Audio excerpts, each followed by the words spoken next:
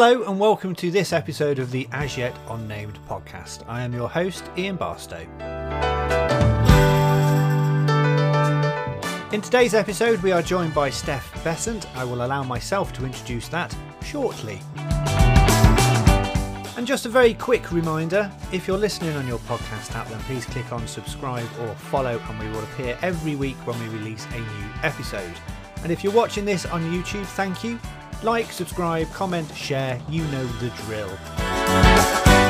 Without further ado then, let's get on with this week's episode of the As Yet Unnamed podcast. I hope you enjoy the show.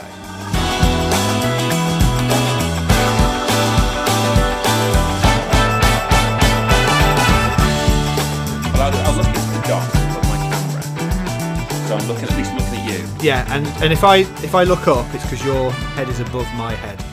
That's fine. I will not take offence. I'm holding it down, so I'm giving myself a double chin. I look awful. Yeah. Hello, welcome to this episode of the As Yet Unnamed podcast. I am Ian Barstow, and in today's episode, we are joined by actor, producer, and someone I worked with a while ago on radio and have known for a long time. Steph Besant, well, good morning to you. How are you? Morning. Very well. Very hot. I'm very well. It's it's the warmest day we've had this year. I put a nice jacket on for you, but I'm regretting it already. And it's like 10:10 in the morning, and it's an oven already. Like Malaga out there, I know. It's amazing. It is. I'm starting all of the podcasts we've recorded so far because it is the main thing, and we are on the end of May 2020 when we're recording this. How is life in lockdown for you? Life in lockdown, it's all right. It's stressful because obviously being in the entertainment biz, it has hit us hard. It has hit us massively hard. It's with no idea of when it's going to end, really. But lockdown itself, I've been keeping myself entertained. I live in Liverpool now, and I live on one side of Liverpool. My partner and her son live on the other side, 10 minutes down the road. So we are meeting up. So we have been doing that for the last nine weeks or so. It's been doing. I've been doing some videos for myself and online stuff to keep me busy. Obviously, meeting in a socially distant and appropriate way.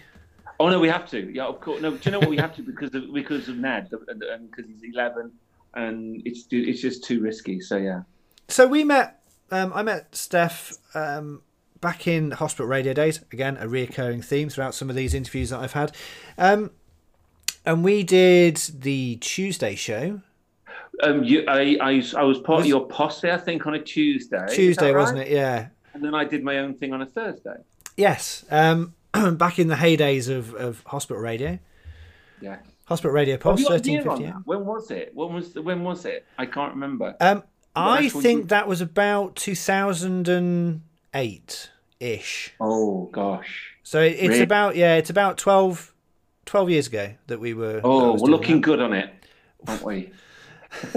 I posted a video yesterday of I was speaking to Jack Forster, who's also starting a podcast. I was interviewed on his podcast, and he showed me a clip of a video from 2008 from the Saturday show that I did. Really bad Saturday, really bad video quality on his cheap bloody camcorder, and it was.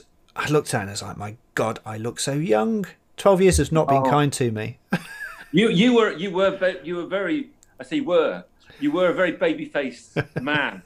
you were very. You just wanted. To, yes, absolutely. You were a young-faced man, which is not a bad thing. No, and it's. I feel like I've definitely lost the fitness. That's for certain. You were a fit man. So when I knew you, I knew you'd done some acting work, and you were in the Hound of the Baskervilles because we had a great story how you get your appearance fee check every time that's shown somewhere. I used to, yes. Do you not anymore? No, it's because it goes every time you get appearance fee, it gets less and less and less and less, and now I don't get anything. So, but it's because there's so many platforms that you can see these films now. Dodgy and undodgy, that it's just they can't follow it anymore. So I don't get any more. I used to get a £50 check every now and again. Great. So Hound of the Baskervilles is was a Sherlock Holmes TV movie.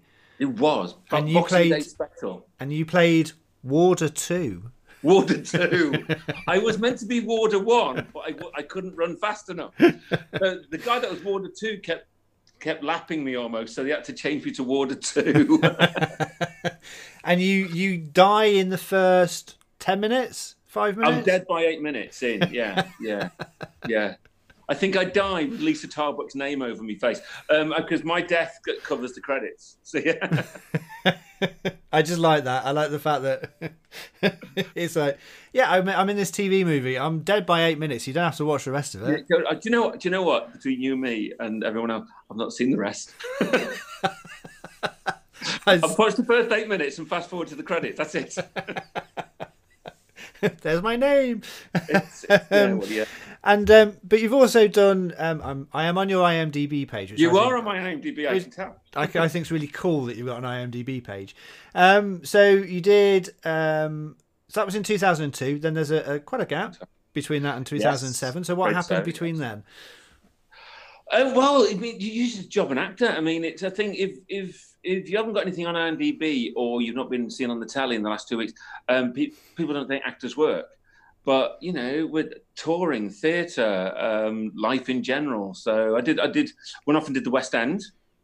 Did I never tell you this? No, I didn't know you did the West End.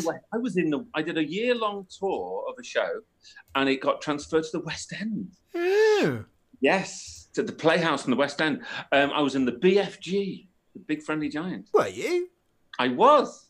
What were you in? Hang on, bear with me. I'm on your management page now. All right, I'm going to just make sure this is correct. So, what year was that, and who did you play? Oh, blimey! I played the Flesh Lumpeter. The Flesh Lumpeter. The Flesh Lumpeter was the main giant baddie, and I also played the Queen's butler. And so you did So you did a year tour, national tour. Yes, did a #1 tour going around theatres all around the country. Which was amazing, like the Lowry in Manchester and Bristol of it and all sorts of places. And then it got transferred into the West End for 2 months over Christmas that year. So that's what we do when we're not on telly. I never knew you did that. That's so cool. So yes, I got my name on the lovely painted board, actors in the show. So I got that. So I was very, very honoured to. I've done my West End now, so that's good.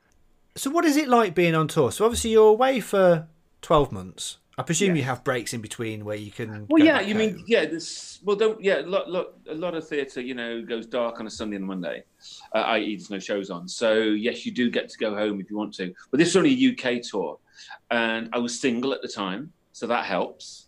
So you're in different cities. Southampton, the Mayflower Theatre there. I was there for a week. Then when you're there, you sort out your digs for the next week because you're going over to Bristol.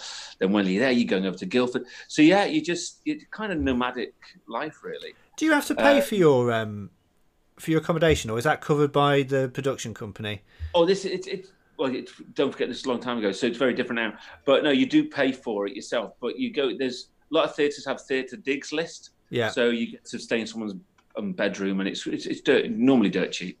So it's dirt cheap for the people, but also they get tickets to the show. So. And what's it like traveling? Because I would imagine a production like BFG, I'd imagine it's got a lot of sets, a lot of props, a lot of people involved, a full orchestra, all of that sort of thing. No orchestra. Was it one man on the keyboard? Oh, was it really? But he was he had all computers and all sorts around him. He was amazing. So yes. So how close do you get? Because you're living with these people for 12 months on and off. Yeah. Or not living, but you're working really closely with these people every day, twice a day, some days. How much of a relationship do you build up, and how much of a how easy is it for people to annoy you? It's a room full of actors, so you can tell it's going to be strange. Do you know what? It's fine because you're all in it together, and genuinely, that's true. You're all. You're all going around the country. Sometimes you get to stay with one of the other actors, which, if you're lucky, which is great. So you're not going home alone.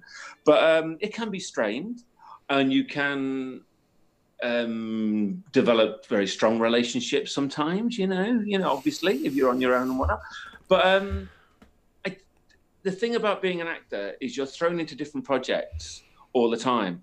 So we've got it in us that we have to, not have to, but we try and get on with everyone straight away, because you're going to have to maybe kiss them, or you're going to have a fight with them or something. So there is a bond, and you do clash. Of course you do clash, but once you're on stage, that bond is very much real. So yeah, it's an odd existence. And when it's finished, it's really weird, because you only probably keep in touch with maybe one or two. And yet like you said, you've been with these people shoulder to shoulder for a year, and then you never see them again. Yeah, you might see them in an audition room or something. Oh my god! But yeah, it's one of those things. BFG, I'm still in touch with. He was a cast of 8 or 9. I'm in touch with 2, and that's pretty a good return. So, yeah, and that's very general of that's very much like life in general. It's like when you working in an office. I worked in one office for 11 years. And when you're there, you know these people. You go through death, birth, marriage, divorce, all this sort of stuff. As soon as you leave, as bad as it sounds, you don't see them again. I've seen, and your friends on Facebook, but I've probably seen some people that I used to work with for 10 years of my life. I've seen them probably about 4 times in the 8 years since I left. Because there's not enough space up here to keep it all in. No. And you need to make space for the next lot of people you're going to meet. So it's not a bad thing. It's not a nasty thing. It's just a thing. And that's why Facebook is so good, I think, because like me and you, we just said before we started the interview, we've not really probably chatted in years. No. But we've kept in touch and sent messages and birthday messages or whatever on Facebook. And I think that's fine. Yeah. As long as you know they're okay. And if you see they're in trouble, you can send a message or whatever. But I think it's okay. See, what I found, and I always find this fascinating, is that we've not spoken for probably 10 years, if maybe a little bit less, about 8 years. Maybe once or twice in that, but yeah, not a conversation. Not a conversation. But, and I found this with other people that I've interviewed, as soon as you get to talking, it's like I spoke to you last week. Yeah, you pick up where you left off. Yeah, and they're the crucial friends. They're the people. If you take offence, then you don't. Yeah, forget it. But I've got a friend who was the best man at my old marriage. I'm not married anymore. You know that, right? Yeah.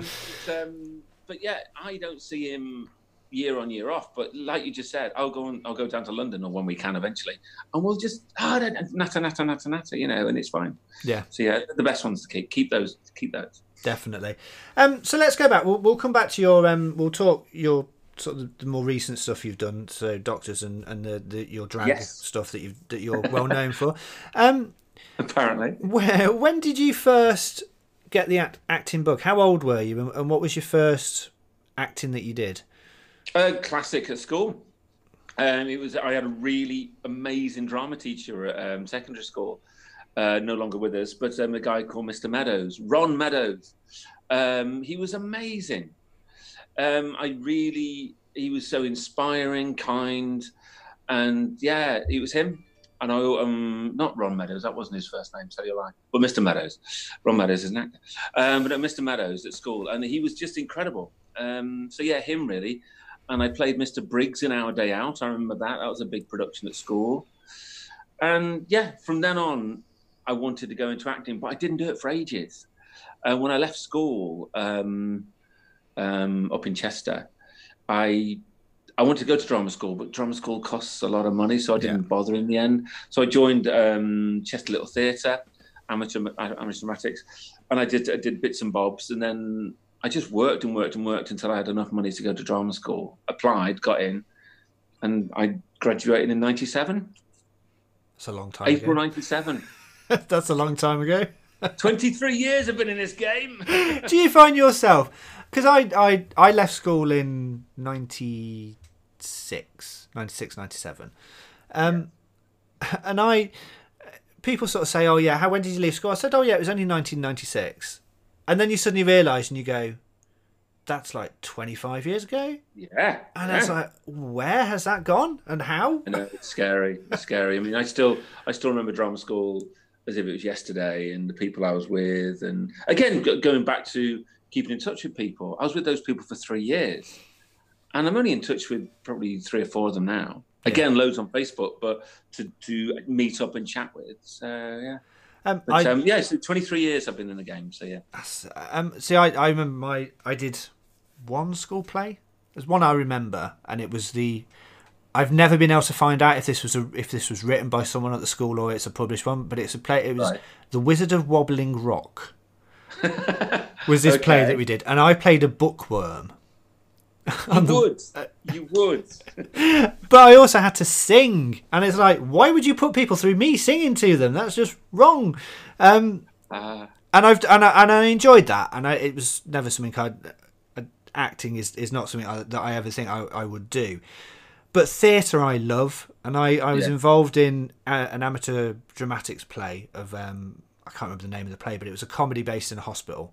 But I was behind the scenes. I did the stage the stage side of it, and it was one of the funniest plays I have ever seen, and it was so well done.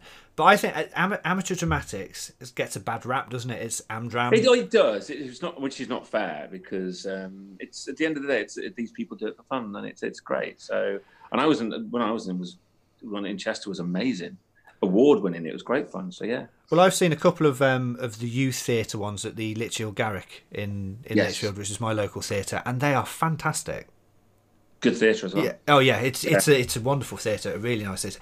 I'll tell you a story about that. We went to see what was it? Avenue Q. Oh wow! Which is brilliant. Wonderful musical. Yeah, love Avenue Q. Yeah. And I went out at the interval, and I came back, and we were in one of the boxes at the top, which sound fancy. There's literally just a seat in a side, but they're quite a nice view. And the two people next to us had gone, and I turned around to my partner and I said, "Oh, have they?" And he said, "Yeah, someone came round and escorted them out." Because apparently people down below complained that they think someone was spitting at them. No, didn't see this at all. Then, about 2 weeks later, we got a letter from the Lichfield Garrick saying, following the incidents where you were asked to leave the theatre because you were the alleged spitting incident, you are banned from the theatre for life. So they thought it was you? They thought it was us because we got our seats mixed up. That's amazing. So they were so we obviously sat in the wrong 2 seats. So there was 4 seats in this box. We sat in the wrong 2 seats. You've changed. So yeah, they sent a letter. I quickly and sent quite a stern email to them saying blah blah blah blah. So we're allowed to go back. But yeah, I found that funny. Oh my god, that's funny.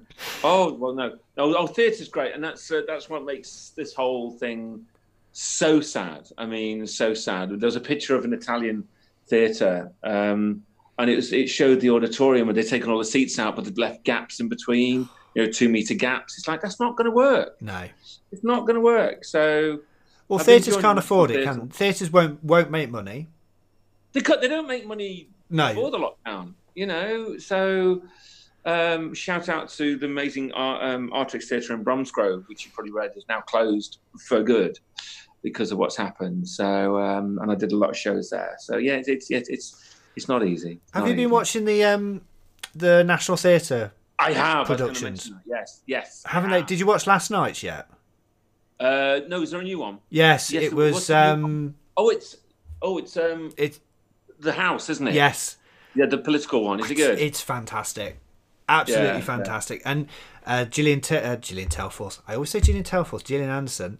She wouldn't be in it. The National Theatre. Sorry, Jill, but come on. Gillian Anderson's the one from last week where it was the Tennessee Williams. Not Streetcar. Yeah, it's Streetcar. It was a Streetcar. Yes. Okay, yeah. Absolutely, just superb. And I think one of the things that I've liked is the fact that they've done that. So it's fantastic. No, and me and my partner have been watching them, and we have been paying for a ticket as well. We send them, we give them £10 every time we watch one because it's obviously, But we watched both versions of Frankenstein as well. I did. I only watched the Benedict Cumberbatch one. You see, everyone's watching the Benedict Cumberbatch one. Johnny Lee Miller as the creature was better. Really, was he? In my opinion. No, he did. But somebody said. I think Alan Ayckbourn was saying this isn't real theatre. It's like, mate, this is all we've got. Yeah. So and some of the time you think some of the camera work's a bit they don't show enough of it sometimes. But then you get to see the stage. I love the staging on the National Theatre, and it just the circle that just rotates. Did you see Treasure Island? Yes. Yeah, it's so clever. See, I've been to that theatre once in person. I went to see Warhorse. Wow. And we managed to get front row tickets. I don't quite know how because we didn't pay for front row tickets, but we were on the front row. But it's a beautiful theatre and it's so well staged. That the circular stage adds so much more because they can swoop in. Of course they can. Yeah, absolutely. Yeah. It's really, really good. Anyway, let's. We digress. We digress. So you go through. You do your acting. You go through acting school. You graduate from that. What's your first paid gig? Can you remember the first audition that you went to? Very easily, I can tell you my very first paid gig. I got it within like 2 months of leaving drama school. So I thought I was going to be a star. I thought, this is it. My very first paid gig was a commercial on TV, and it is available. I found it on YouTube since. I'll send you the link, and then you can use it in this if you want. For Mellow Birds Coffee. And it was a load of diners that were meant to be at the Ritz, or very posh. It was big. I'm only one of the people, but you can get a clear shot. And they're all having lovely posh tea. And this gorgeous girl comes in a red dress, sits down, and she looks amazing. And she goes, "Oh, couldn't half murder a mug of Mellow Birds." And totally meant to ruin the atmosphere. And everyone starts singing, "She couldn't half murder a mug of Mellow." So yes, that was my very first paid gig. And we filmed it at Luton Hoo Stately Hall. So I remember it very well. Got clear memories of it. Yeah. Did you think you were going to be the new Patrick Head and the Nescafe coffee saga? No, genuinely, I got it because my agent at the time got to do the gig, and I remember I was picked up from my house by a car in London at the time, and I just thought, this is me done. I wasn't on TV again for about 4 years. But that was my first paid gig. What's a filming day like? Because lots of sitting around. Oh yeah, I was going to say because when I lived in Redditch, they were filming a ITV drama about the Hungerford shootings. So if people remember those, it was quite a while ago. And one of the houses in the street over from us, they were using as the house that they were doing the majority of filming in. So there was big production, loads of people around. And I remember I stood there for hours just waiting and nothing happens. And then someone walked past and they said, we've got about 30 seconds today. That's quite good. Yes, not right. What? Really?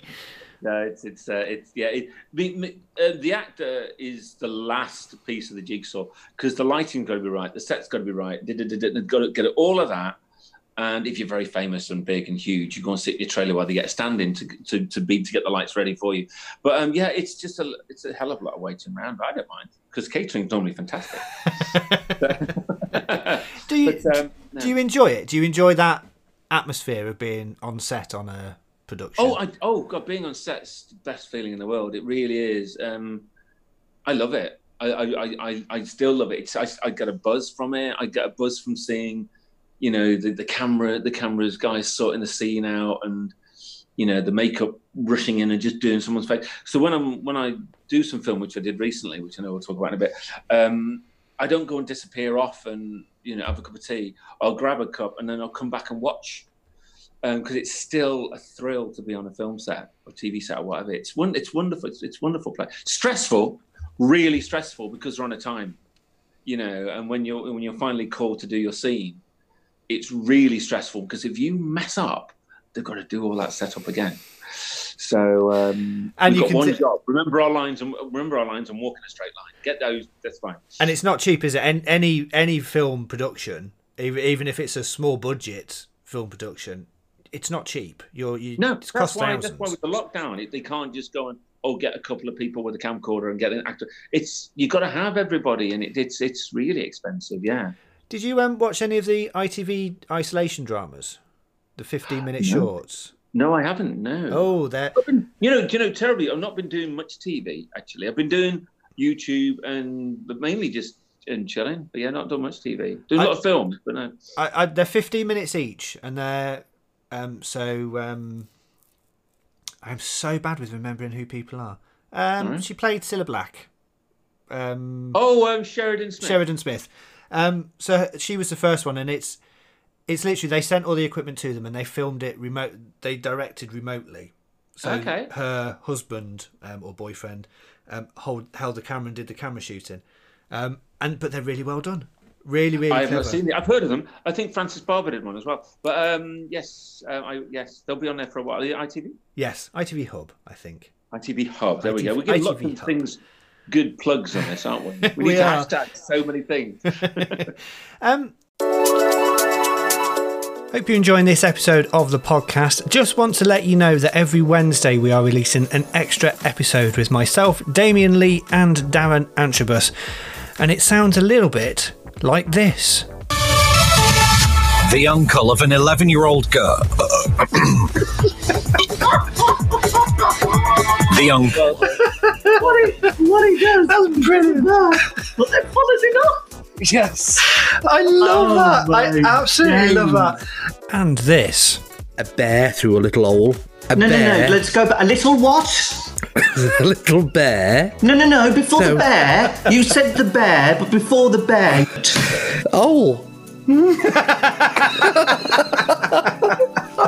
A roll? As you can tell, it's a very funny hour of audio entertainment, and it's out every Wednesday morning on this very channel you are listening to at the moment. So click subscribe, like, and share away as you please. And that is the extra episode of the As Yet Unnamed podcast. Right, back to this episode. Hope you enjoy.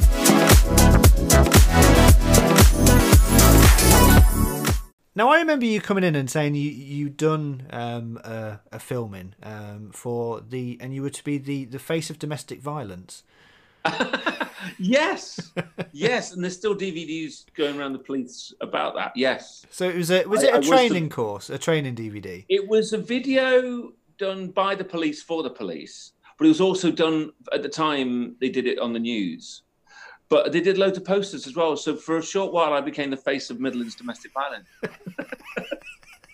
I found that really funny. Hey? I found it really funny that you would be... Yeah, I was. It was like, oh, great, cheers. Thanks for that. Yeah, still. If it was this day and age with Twitter and that, you'd be hounding people thinking you're an evil man.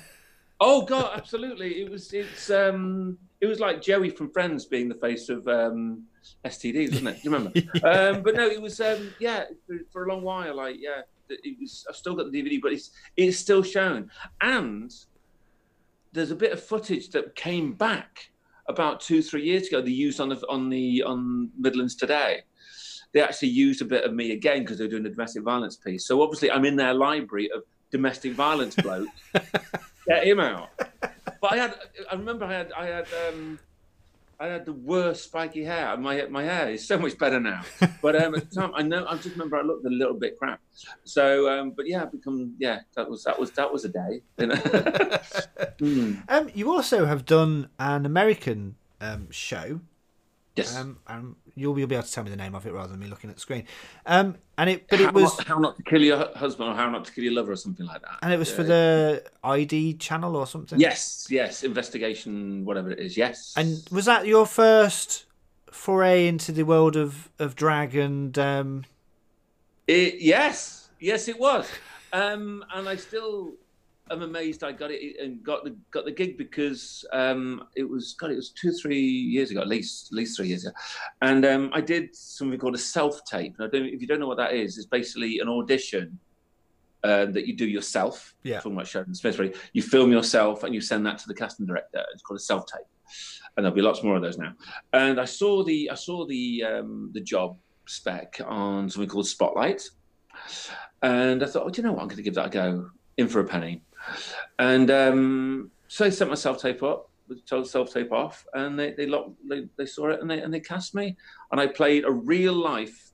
It was this guy called Samuel Collins, who was an amazing drag artist in America, a real guy, and his alter ego was Kitty Collins. No, Kitty Litter, sorry.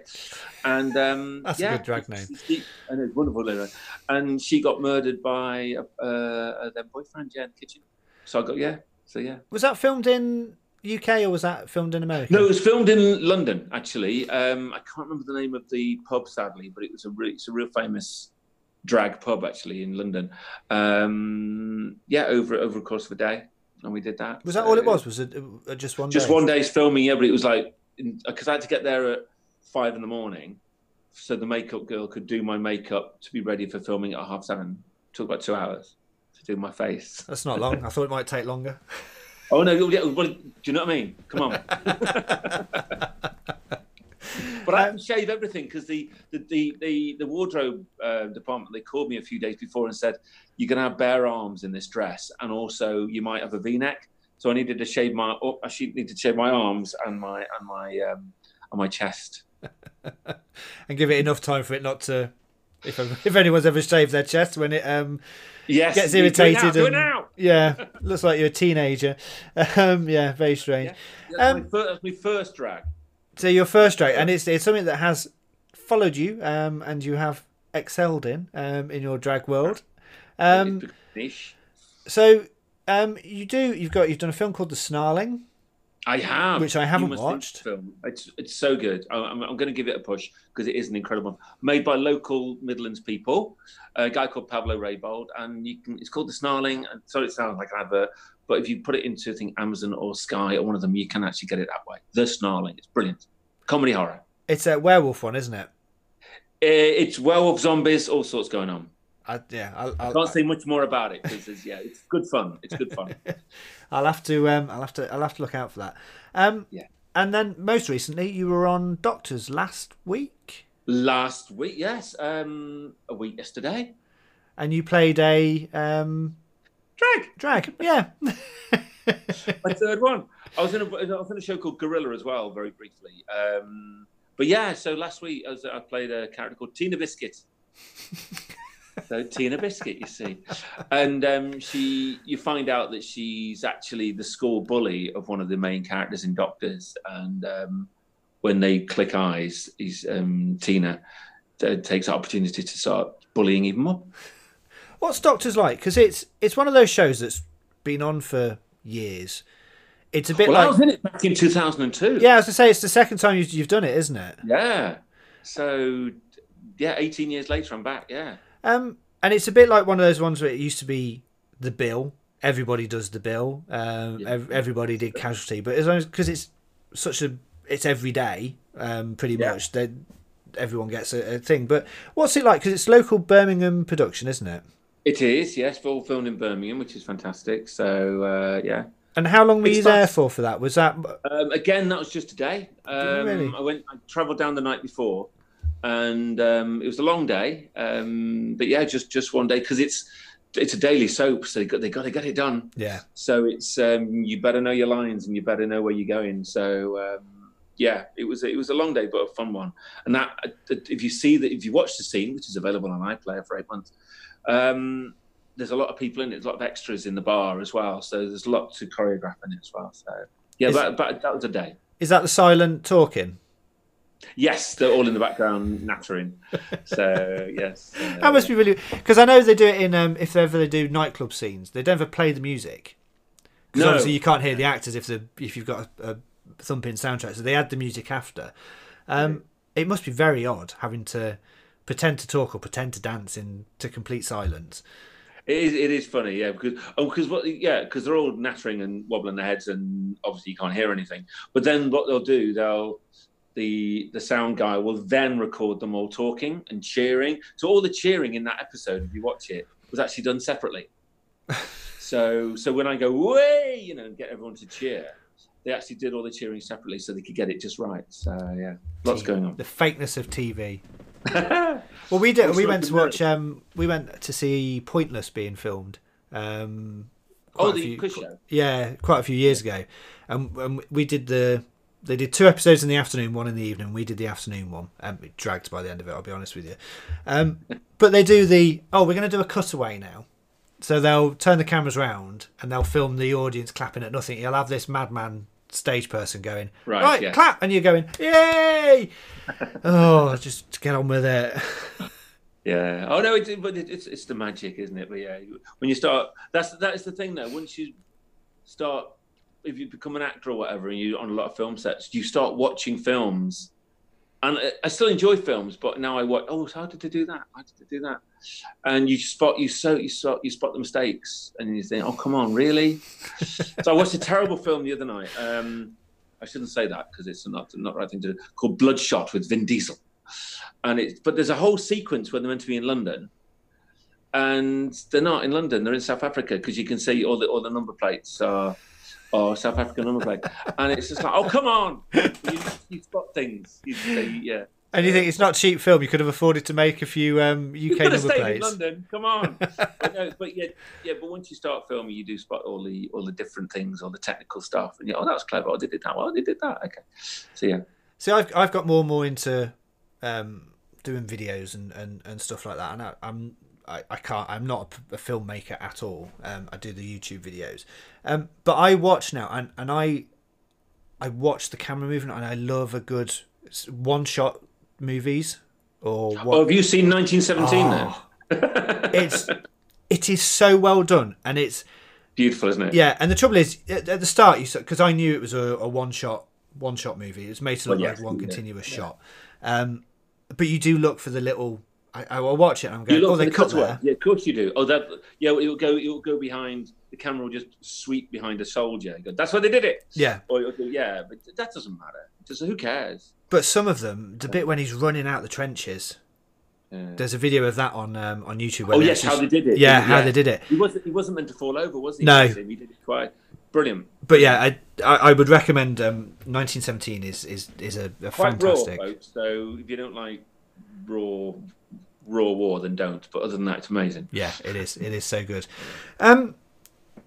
So you're excuse me. It's all right. Yeah, hang on, let me get some water. Have a drink. Hydrate. I've got some news for you as well. Oh, come on then. Is this broadcastable news or not? Oh no, well, I've been mentioning it to people, but I can't say any more than the fact that next week I was meant to be filming Peaky Blinders. Ooh. So there's an exclusive. I thought I'd say for you, but that's been put on hold until it's all over. But there you go, a little bit exclusive for you. Ooh. Can't say any more than that. Is it a decent part? Is it a... Not saying any more than that. Ooh, I love Peaky Blinders. Peaky Blinders. I was late into Peaky Blinders. I didn't watch the first 4 series or 5 series. All right, okay. So I caught up with all of it before the latest series went out. I love that. You watched them all back to back? Pretty much over about a space of about a month. So I watched all of the Peaky Blinders other series that I lost. I didn't see, and yeah, it's so good. It's very good. It lost something when Sam Neill disappeared. Sadly, he was the best thing in it, but it's brilliant. Yeah. Cillian Murphy, I think, is so good. Oh, he's stunning, isn't he? Yeah, and he's stunning to look at that and that as well. Anyway, just waft you down. It's the only reason I watch the Marvel films is for Thor. Yes, so's my partner. It's quite funny at work. I can someone I work with is also quite likes Chris Hemsworthy, and it's like we can just chat about it now. He's not a piece of meat. Oh God, he is. That bit when he's got the fat stomach in the Move on. Oh yeah, you can talk about the fat stomach when you like, yeah. That bit when he reveals himself and he's got this big stomach and it's like but yeah. Really? Bless him. There's a new film on Netflix at the moment, and we're not watching it. Oh, I've watched it. We're not watching. It's really disappointing. He doesn't get his shirt off. It's really bad. But there's a brilliant one-shot bit in that as well. Anyway, so this is what we used to do on Tuesday nights. We used to just waffle for hours. We did. It's not changed.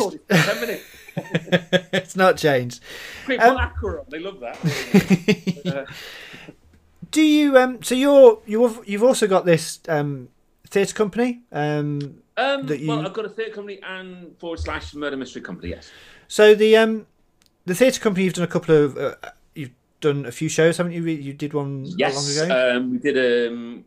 We did a few tours, and we did a show at Redditch Palace Theatre not last year, year before. We did a show called Up and Under. But yeah, that's a proper production house. But I've not done anything since because it costs a lot of money. I was going to ask, it's don't go into too much detail if you don't want to. But how much is it? How much does it cost to produce a play like that? Well, Up and Under, we did 2 nights at the Redditch Palace back in March 2018. Gosh, 2 years ago. And it had a cast of 6 or 7, and I paid those guys, and also set and costume and royalties, blah blah blah blah blah blah blah. Yeah, a couple of thousand. And it's again. What's the Palace Theatre? Is it 200? It's 400. 400 people. 400 people, yeah. And I presume the theatre take their quite large cut because they're going to make the money out of it. They do, yes. The manager Tim is amazing, so he's a good friend and I've worked with him a lot. So we came to a split type thing, yeah. So did you break even, make a profit, make a loss? Not on that one, sadly not, because it just didn't bring the people in. I'll be honest. It's 400-seater theatre. Well, the first night we had 75 people, and the second night we had 60. So it was really sad. I know, but we recorded it since. We recorded it that night, and it's since been on because of lockdown. We actually showed it on Vimeo recently, and thankfully got hundreds of views. So it did get seen in the end. And John Godber, the guy that wrote the play, he gave us permission to show it free for a week. So they didn't go to waste in the end, but I didn't make any money on that one. Theatre very rarely does. That's why it goes back to our first conversation about the fact that, even we didn't have lockdown, theatres are finding it tough. So, but yeah, theatres are hard. Theatre's beautiful and more people to go and see it, but it's a hard thing to make money on. Well, that's why they have, that's why Panto is such a massive thing, because Panto is basically supports the theatre for the rest of the year. Yeah, pretty much. Yeah, that's the money earner. That really, you can make millions on a Panto. If it's a good one, absolutely. So, now there's Easter Panto, don't forget. Oh, is there? So, yeah, that's the new thing. Panto's coming out at Easter now. Yeah. That's where the money is. But you know, why not? Because they need to make money somehow. Yeah, definitely. If you want to keep theatre, then A, go, and B, do stuff that will bring people in. I love going to theatre. I just find that turn your phone off, no distraction, you, the audience, and the people on the stage. Yeah. And that's it. It's such a. It can be sad. You can cry. You can laugh. You can sing along. Well, not sing along because that would ruin it for everyone else. But if you watch the musical, you enjoy all of that. So yeah, I do love theatre. It's the best. It is the best thing in the world. So yes, that's what I do. That's what the theatre company side of things does. Yeah. So your murder mystery, is.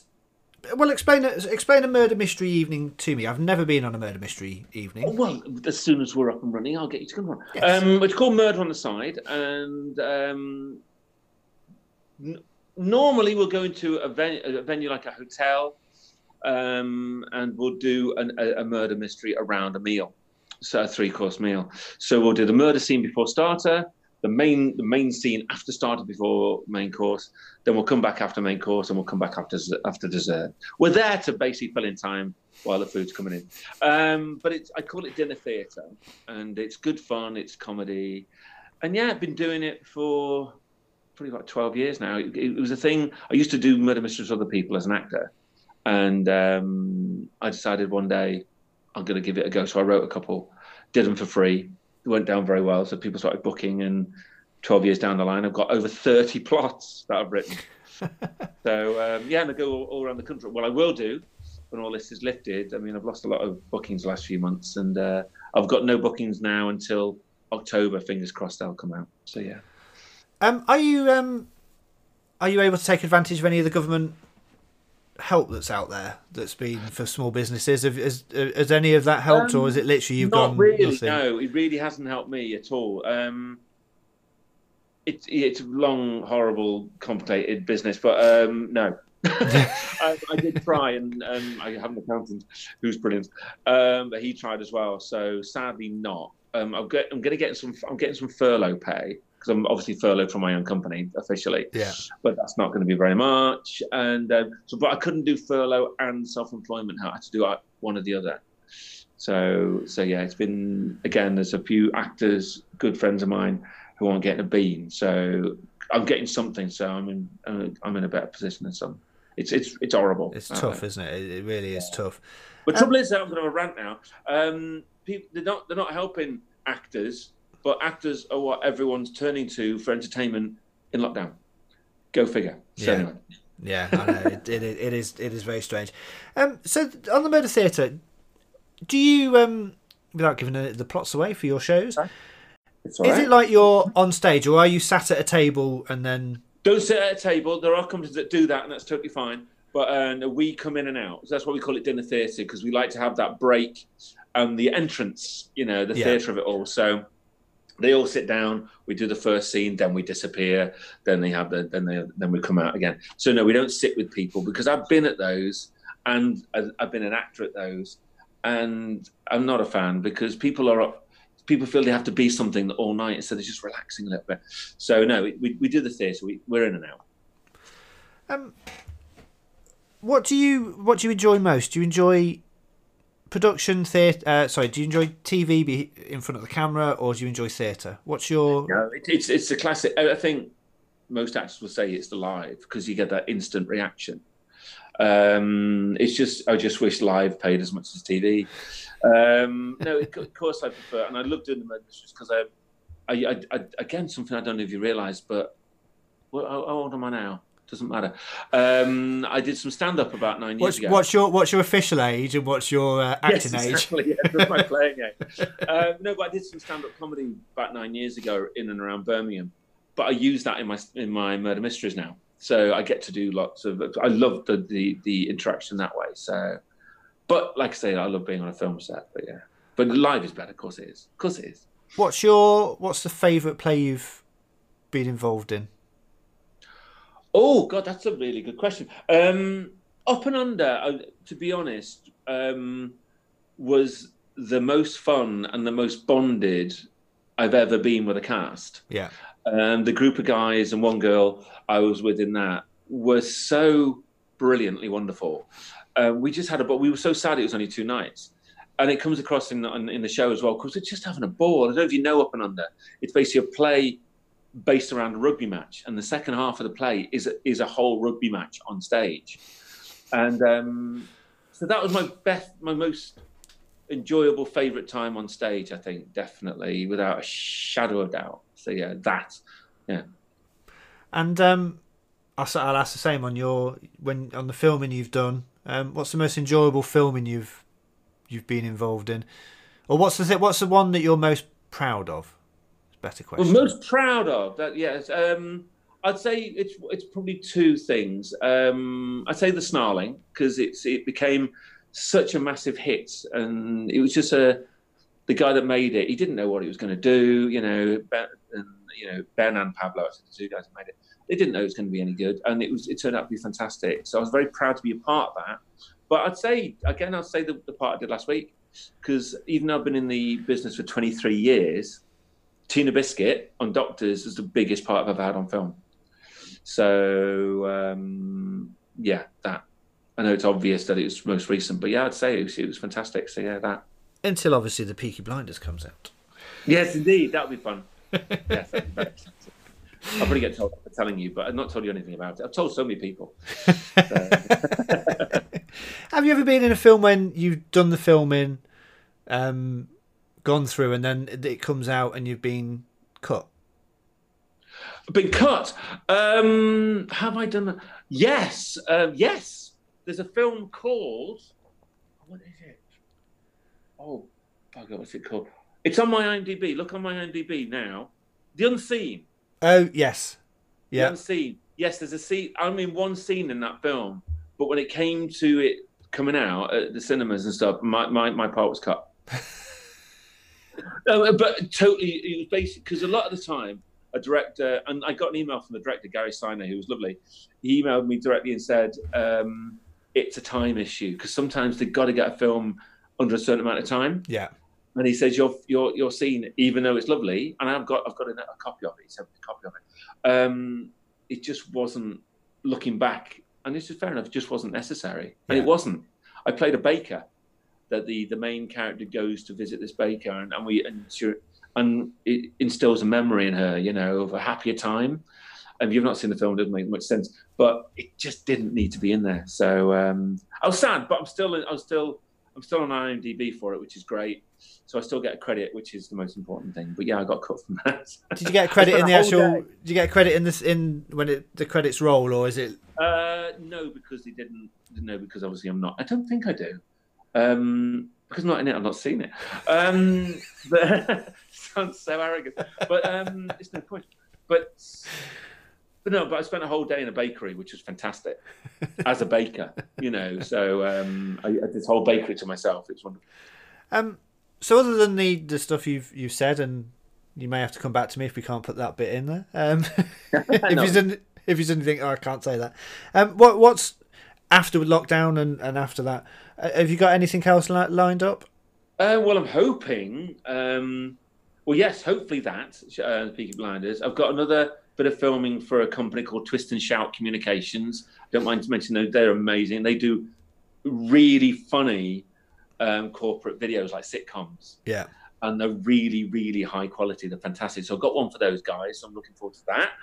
But I'm hoping the Murders will come back, to be honest, because I've got a lot of those in the diary. A local company, local to you. Where are you now? You're Lichfield, aren't you? Staffordshire. So you Toxteth away. Okay, right here. Well, local to where you used to live. There's a company, Just a Minute Theatre Company, but they go by a different name as well. They've literally yesterday hired me to do some very exciting audio-visual stuff, which is going to be recorded and then put online. So that's all very exciting. So of a play I did with those about 5 years ago. So that's coming up in August. So that'll take, they're sending me an actual sound booth to do that. But yeah, I'm just hoping we can go out and start performing again. So I've got quite a busy autumn ahead. I think it's going to be feast and famine. It's going to be all of this, nothing. And then suddenly when venues are open and they can open, and I'm hoping I'll get a lot of phone calls and I'll be really busy. So yeah. Do you find, because acting as a profession, it's I would probably say 99% of actors, it's very hit and miss of. It's ridiculous. It's a ridiculous career to take.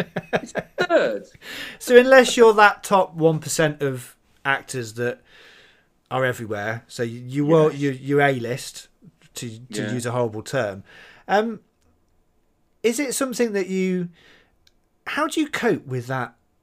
I've got no work coming up, or I've got nothing coming up, or it's really hard. I mean, there's no cut and fast answer to that question. It's really hard. I mean, like I said, you still get rejected and you still get fed up. You think, oh come on, I could have got. When you leave an audition, think, oh that was really good. You don't get the part. Oh, for God's sake. But you just get used to it. There's a lot of times now when I do a self-tape or I go for a casting, you just got to forget about it now. Well, that's that. Yeah. That's done now. And if you get the part, like the Twist and Shout one, I did a self-tape, didn't hear anything for about 3 weeks. I haven't got that. Never mind. But then my agent called me in. Oh, they put you down for it. Oh, okay. So you done. So yeah, there's you never ever get used to it. But as long as you're a busy actor, there's the crucial thing, and you're making a living, then you're a successful actor. Simple as that. Of course it's nice to be famous. Of course it's nice to be on TV all the time. But as long as you're making a living. But would you want the fame? Would you want that fame that the top Hollywood or top UK actors get, where they're followed everywhere and everything they say and do? Would you want that? Yes. No. I'd like. But you know what?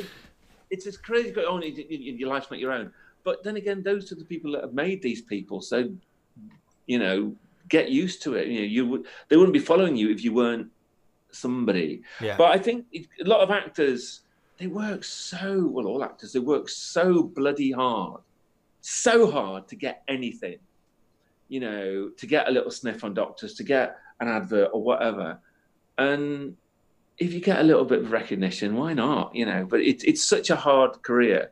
So it would be nice to get into a position where you are followed, or you are just offered a part, or, you know, of course that would be lovely. Why not? And how important is your agent relationship? So obviously all actors have agents. Not all, well, but yeah, nice if you got one. Yeah. How important is that relationship between you and your agent and management? Oh, massively. It is a relationship. It's a friendship. It's a love, if you like, because you're helping each other. They need to get you work so you can get work to live, and then once you've got the job, they get you the commission to live. Yeah. So you're working for each other. So when you go for a casting, an audition, or whatever, you've got to do. I'm cutting my hair off. You've got to do your best, not just for you, but you know, you don't want to let them down. You know, because they've got you the casting. You know, but if you don't get it, well, that works for nothing. Yeah. So it is important, and I'm with Cherry Parker. She's amazing, and her colleague Jerry. So Cherry and Jerry are my agents. And yeah, we get on very well. We text when we can, and and sometimes, you know, you can't you just can't go to a casting if you've got another job, or if it's sometimes you'll get a casting, you got to be there tomorrow morning at 10, and you just can't because you just accepted work, and that doesn't go down well. But sometimes you just got to say, look, I have to live. Yeah. So that's tricky, and I'd never like saying no, but sometimes I've had to. But no, I've been with her, Jerry, now for about 4 years, and God bless her. God bless her. She does me proud. She does. And what's the one audition you've gone for that you thought, I so want that job, that'd just be amazing, and you didn't get it? Oh, that's good. Yes. Now, what was it? There was this TV show. Sadly, it's been axed since, I think, which is a shame, because it was really good, called Whiskey Cavalier. Okay, and it starred one of the stars off Walking Dead. I can't remember her name. She's left. She's long dark hair. But it was like a comedy action thriller series. And I did a self-tape for that. And just as I sent it, they literally emailed back to say they got someone for that one part, and I was devastated because I thought because I really wanted it. So that was one, and there was another one called White Gold, a TV sitcom called White Gold. Yeah, you know that one. Yeah, and I got down to the last two.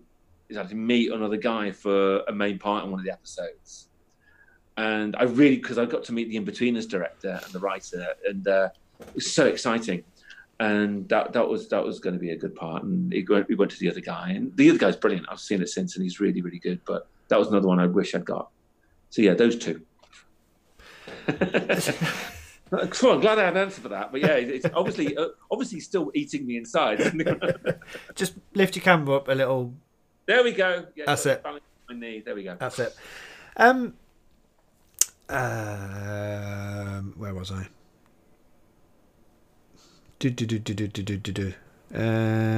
I've forgotten where I was now. Auditions and casting. Auditions and casting. I'll have a cigarette, that one. You're going to cut this little bit out, aren't you? Oh, God, yeah. Yeah. And make me look good. You know, it's all about me. Yeah. Sorry, you've lost your train of thought. We're talking about casting and jobs I would set up and didn't. Yes. Here's a story for you. You'll really enjoy. I hope. There was a couple of years ago, again, this is me turning my agent down, and I couldn't get out of this because I was in Panto. I was touring my own Panto, and I was playing an elf in my own Panto. And my agent called me urgently, can you get down to London tomorrow morning? I went, no, I'm in a school. Why? And there was this film, I can't remember the film, but there was a part to play opposite Rachel Weisz. You know Rachel Weisz, the actress? Daniel Craig's missus. Yes. Yeah. Beautiful woman, beautiful. And it was to play opposite her. And it was basically a man in a cafe that she eyeballs and ends up going out the back and have it away with. And I had to turn that casting down because I was dressed as an elf. Genuinely, I said, just tell me what the part is, and she told me. I was so upset. I hated the kids that day. Like, so there's that as well. So there's been a lot of missed chances, but yeah. Blimey. If only. You don't know what could have happened because of that? Well, no, she would have left Daniel, that's for sure.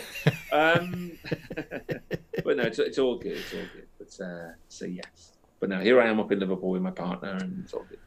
What's do you like Liverpool? Because were you born and bred in Redditch, Bromsgrove, Chester? That was Chester. No, I'm from the northwest, so my family are just down the road in Chester. So so it's Liverpool's amazing, and I do like it up here an awful lot. Not that Worcester wasn't lovely, but this Liverpool is the culture, the people. It's great. It's really lovely, and my partner's incredible. I'm not just saying that, but she is. She's struggling at the moment because her what she does is hard with the lockdown as well. So it's it's great up here. And what does she do as a? She's a graphic designer. She's got her own company, Lawn Creative. But she does a lot of work with galleries. Okay. And none of them are open. Yeah. So that's really tough. She works with the Tate and a lot, and also great fact. A couple of years ago, a book that she designed was in the top 10 art book bestseller list. I'm very proud of her. Australian artist. It's very but she's struggling because obviously galleries aren't open. So it's both of us work with places where venues have people in. So it's tough. But she's homeschooling, so that's what she does at the moment, and she does a lot. And how old's the little? He's 11. He's 11. So he's about to go to high school. But he's not going to primary school at the moment. So the crucial time when he's in primary school, he can't go. But hopefully June the 15th, I think they've said. That's the year they're bringing in, so they get that help with the transition, isn't it? So yes, so he needs to go. We're of the belief that he wants to go back. He's bored out of his mind. You can only do so much Fortnite. Yeah. I could do no Fortnite. I hate Fortnite. And I'm terrible at it, but I try my best. Angry Birds is about as much gaming as I play. Oh, retro boy, yeah. Still every week, Angry Birds. There it is, Angry Bird Friends. Stefan, thank you so much for joining us. It's an absolute pleasure on the podcast. It's really good to catch up. You too. Gosh, I'm sorry it's been so long, but like we said, it's at least we can do this.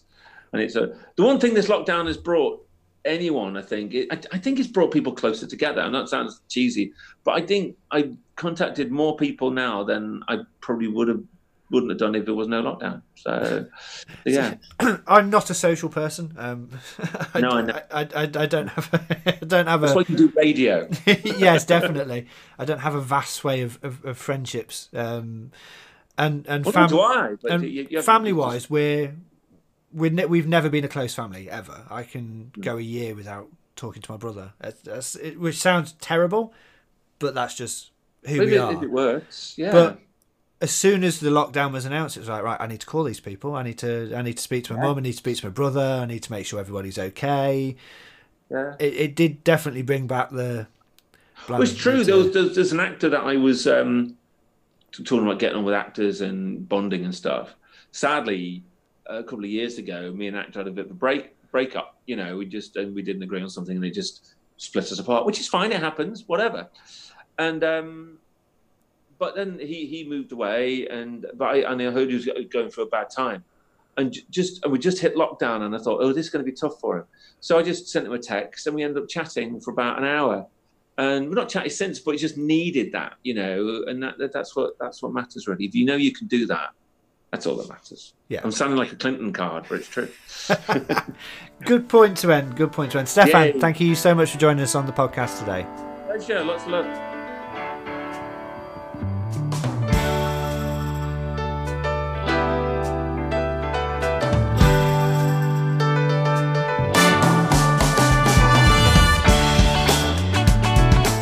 And And there we are, another episode complete of the As Yet Unnamed podcast. Thank you so much to Steph for joining us. A really interesting conversation and really good to catch up with him again. If you enjoyed this episode, then please consider subscribing or following on the podcast app you are listening to at the moment. We are on Apple, Google, Anchor, Spotify, pretty much every single podcast platform. So it would be great if you could click on that subscribe and follow button. If you're watching on YouTube, then thank you again for watching, and why not click on subscribe, like, comment and share, all the usual bits and pieces. To find out more about the podcast, visit dracottphotography.co.uk/podcast, and you can find us on Twitter at AsYetUnnamedPod, and then you can follow me directly at IanHRP. So until the next episode of the As Yet Unnamed podcast, thank you so much for listening. I have been Ian Barstow, and bye for now.